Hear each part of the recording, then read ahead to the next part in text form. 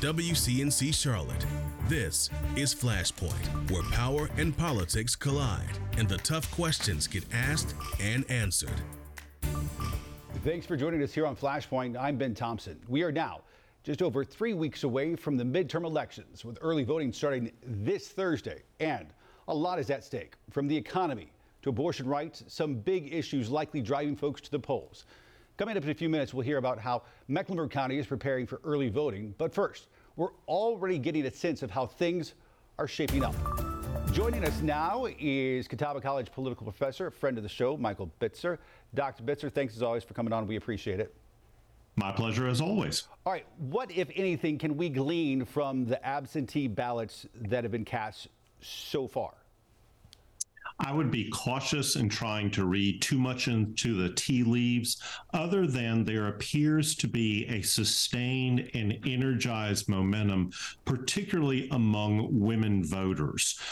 Women are making up substantial majorities of these early ballots, both requested and returned so far. We are substantially ahead of 2018's numbers, but we're paling in comparison to 2020, which is not to be unexpected due to COVID during that particular election. But I caution folks to try and not read too much into these numbers, simply because if we looked at only the mail-in votes in 2020, Joe Biden would have won North Carolina 70% to 30%. That didn't happen. Donald Trump ended up winning North Carolina. And I think what this says is there's another healthy amount of absentee by mail ballots coming in, but we have early in-person voting starting on October 20th. We, of course, have Election Day. So I think in the grand scheme of things, this seems to indicate some momentum, particularly among Democratic and unaffiliated women, but we'll just have to wait and see how the next couple of weeks play out. Your point, though, is that oftentimes Democrats over-index when it comes to some of these absentee ballots, traditionally speaking. Exactly. Both with absentee by mail, which is a relatively new phenomenon for Democrats to be utilizing. Before 2020, it was heavily Republicans who utilized absentee by mail ballot. 2020 shifted that dynamic. Democrats also tend to use early in-person voting those couple of weeks before Election Day. But on Election Day, it tends to be more Republican. And that tends to even things out, giving a slight edge oftentimes to Republicans. So rare do you see one race, 1 year completely change voter trends and how the different parties operate. It's very, very interesting. Let's talk about trends in voter registration. Anything we can glean from that?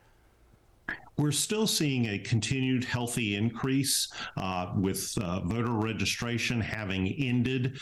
We are now into the same day registration period moving forward towards November 8th.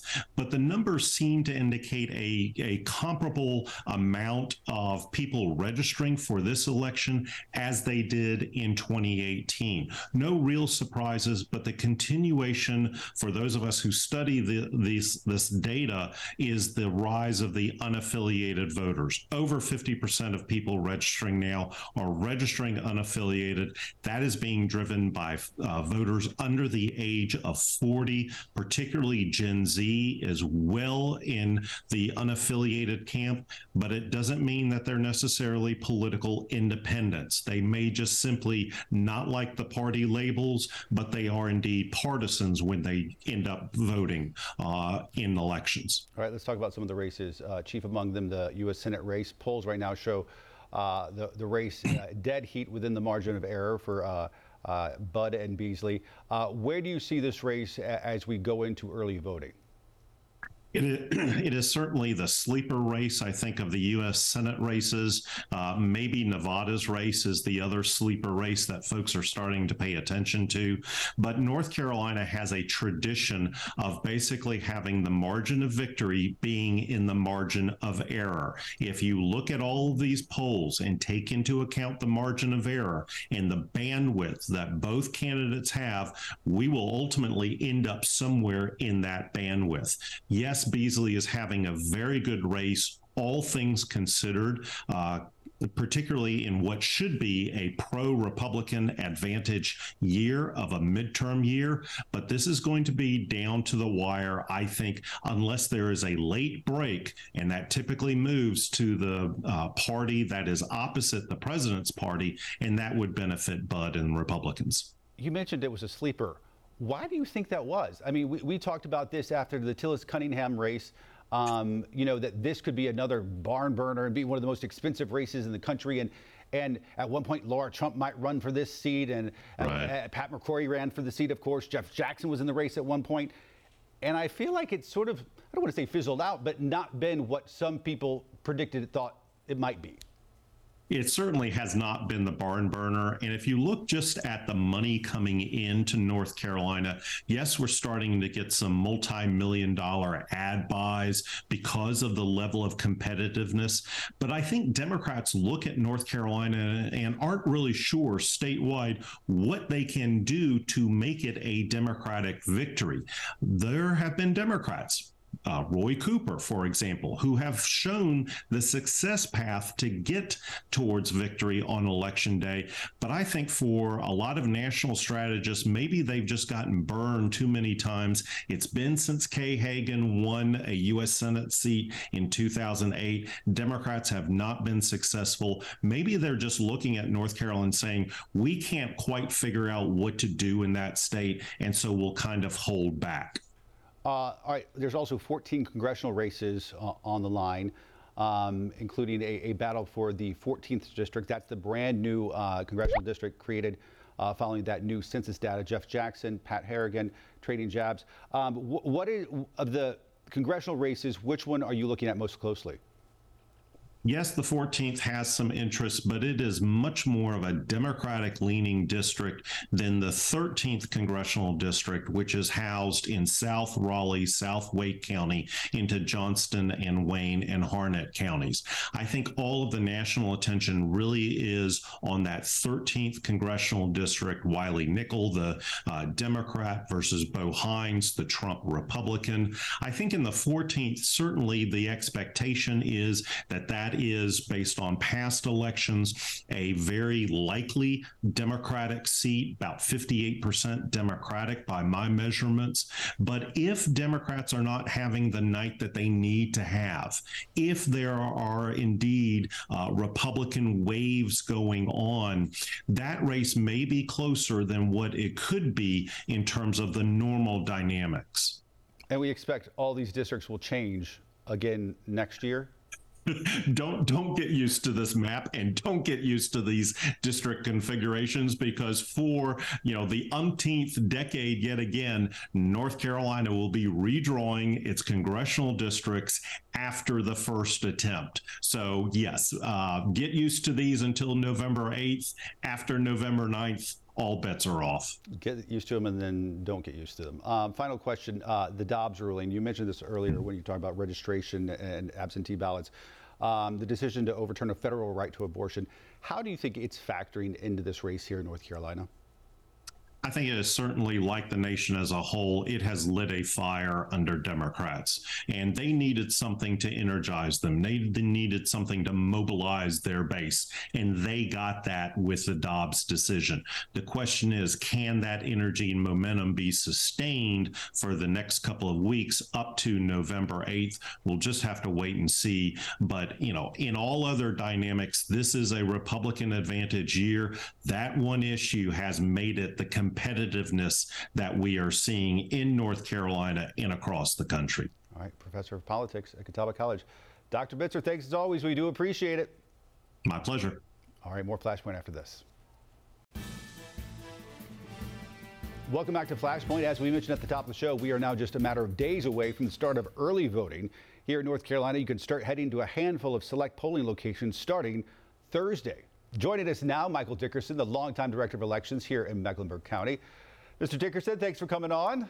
My pleasure, man. Thanks for having me. All right, we're already seeing a number of absentee ballots coming in at your office. How do they compare to, say, the last midterms? Yeah, correct. We're running ahead of the last midterm already. I think we're already sent out about 22,000 requests already, and received about 3,000, a little over 3,000, 3,200 back so far. So those are good numbers. Those are great numbers.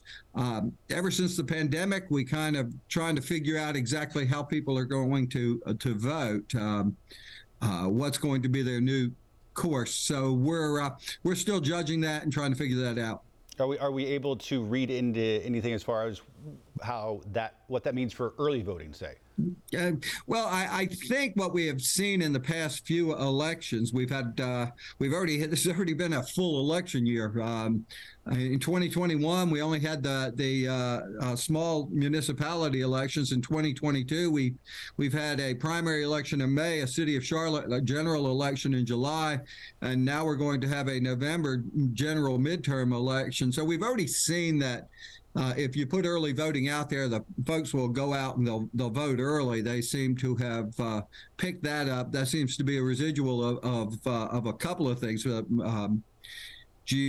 The pandemic in 2020 and just the sheer pleasure of being able to go vote when you want to vote at an early voting site. So those are things that we have looked at, and those are things we have noticed. So we're hoping that early voting continues this year. I think it's a great opportunity for folks to get out and vote. All right, make us your pitch. There's a number of locations. They open this Thursday coming up, and people can go in easy breezy, in and out. Yeah, exactly. We've got 24 sites throughout the county. So you can go to any of the sites. We've got park and rec centers. We've got libraries. We've got Bank of America Stadium. Again, this year, we've got all of these places that are available for us this year. And we're encouraging everybody to get out and vote early. We're going to start weekdays. The hours going to be 8 to 7:30. Saturdays 8 to 3, and Sundays 1 to 4. Now, keep in mind that we close the last Saturday before the election at 3 o'clock that day. So make sure you go, if you're going to go vote early, go do it earlier in the process, and there'll be you shouldn't have any lines, shouldn't have any crowds or anything like that, but it's an easy process. You go in, and once you go in and vote, your name is tagged as voting, and that does not permit you to go anywhere else. Does not permit you to go on election day and vote. If you try something like that, or if you're going to be turned away and said we don't have you on the books, you've already voted. So it's a great fail-safe method of being able to get out and vote and do it when you want to do it. You were recently part of a bipartisan forum helping restore faith in our electoral system, hosted by Jennifer Roberts, former mayor, and Judge Orr as well. We had them on Flashpoint. There are still folks that you can never be able to convince that our elections are safe and fair. And what would you say to folks out there to restore their faith in our electoral system? Well, it's funny because that whole trusted elections program that went on was a great effort, and we appreciate being able to take part and be a part of that effort by Mayor Roberts and Judge Orr and everybody associated with that. They went across the state to all, I think, 14 congressional districts. We did a virtual one too. So it was a pleasure to work with that. If you looked at any of those, and I had the good fortune of participating in two of them, one here in town and one virtual. It was a convincing program where you had Democrats and Republicans, you had unaffiliates, you had all of these people telling you this is how the process works. It wasn't just elections directors saying, yes, it's safe, or we're sure of it and all of that. So of course we are. We do the job. We follow the law. We make sure we do what we're supposed to do. But these were Republican lawyers and Democratic lawyers throughout the state. These were Republican board members and Democratic board members from the Board of Elections throughout the state saying, hey, this is how the process works. This is what we read into it. it's a thorough process. It's vetted by both Dems and Republicans, and folks seem to understand, if you're involved in it, seem to understand that it is a process that has checks and balances on the whole thing. Nothing is done in private. Everything is done in the open. It's a transparent process, and we're out here for the voters. We don't.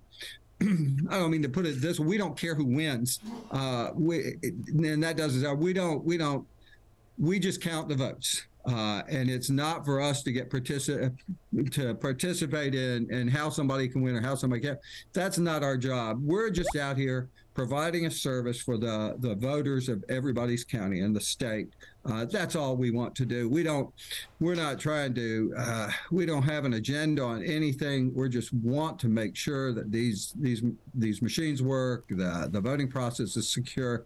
Like I mentioned, we had 2 elections already. And nobody seemed to question the security and the integrity of those 2 elections, the city of Charlotte general in July and the midterm primary. Everybody was satisfied with that. Not satisfied with the results. Of course, if you don't win, you're going to be upset. Sure. But they were satisfied the process worked, and that's the confidence that we want to make sure that people have in this program. I've been interviewing you now for the better part of the last 15 years, and I know you and your workers and how seriously you take your job and the integrity with which you operate that office. Listen, thanks for coming on. We appreciate it as always. My pleasure, and thank you, Ben. Seriously, we talked about 15 years. Thank you very much. It is you and people like you that get the message out that we do a good job and we're here for the voters. So we appreciate that on your end. All right, Michael Dickerson, thanks as always. We appreciate it. My pleasure. All right, go vote. All right, more Flashpoint after this. Welcome back to Flashpoint. Mecklenburg County leaders say they are getting concerned about how long it's taking for the Brooklyn Village redevelopment project in Uptown.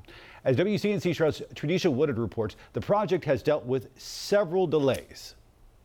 Well, right now the project is about 4 years underway and was delayed about 2 years, but developers say they initially estimated about 12 years to complete all phases. Developers released more updates on the Brooklyn Village project. Back in July of 2018, the county agreed to sell county land for a mixed-use development project. The development would bring hotels, retail, and 395 housing units with at least 10% affordable units. As developers continue to wrap up the planned Phase 1 by 2023, some commissioners address concerns, with one of the top concerns being affordable housing. I remember from the last meeting was a plea really for more affordable housing, for lower thresholds. There were also other concerns about the amount of open space and the timing of the project. And I just don't remember that we were told it was going to take 12 years, because I certainly remember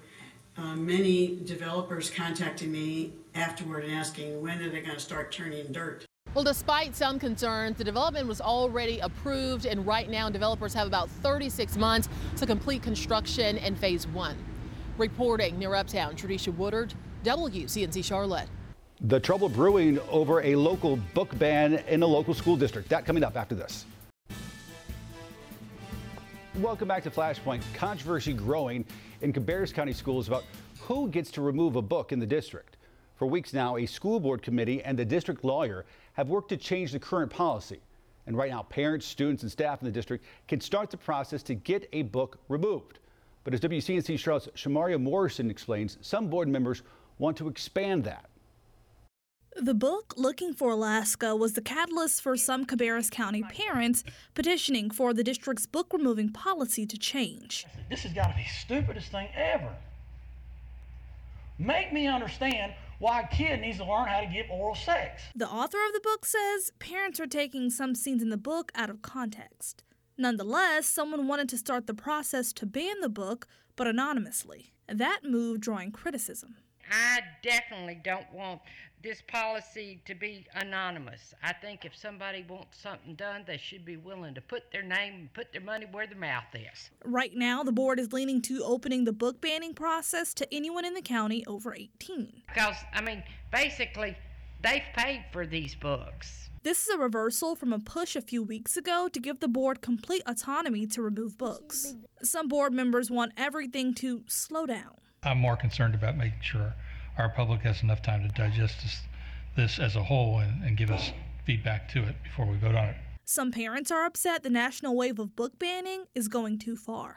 Only about 100 people emailed the school board about looking for Alaska. But others say books have a place everywhere, just not in their kids' library. There are maturity levels in children on purpose. The fight on how books can be removed is now going back to a board committee. Shamari Morrison, WCNC Charlotte. All right, folks, come interact with us on Instagram, Twitter, Facebook as well. If there's something you want us to talk about here on Flashpoint, let us know. And as always, check out our podcast. You can find it wherever you get yours. And we'll see you back here next weekend.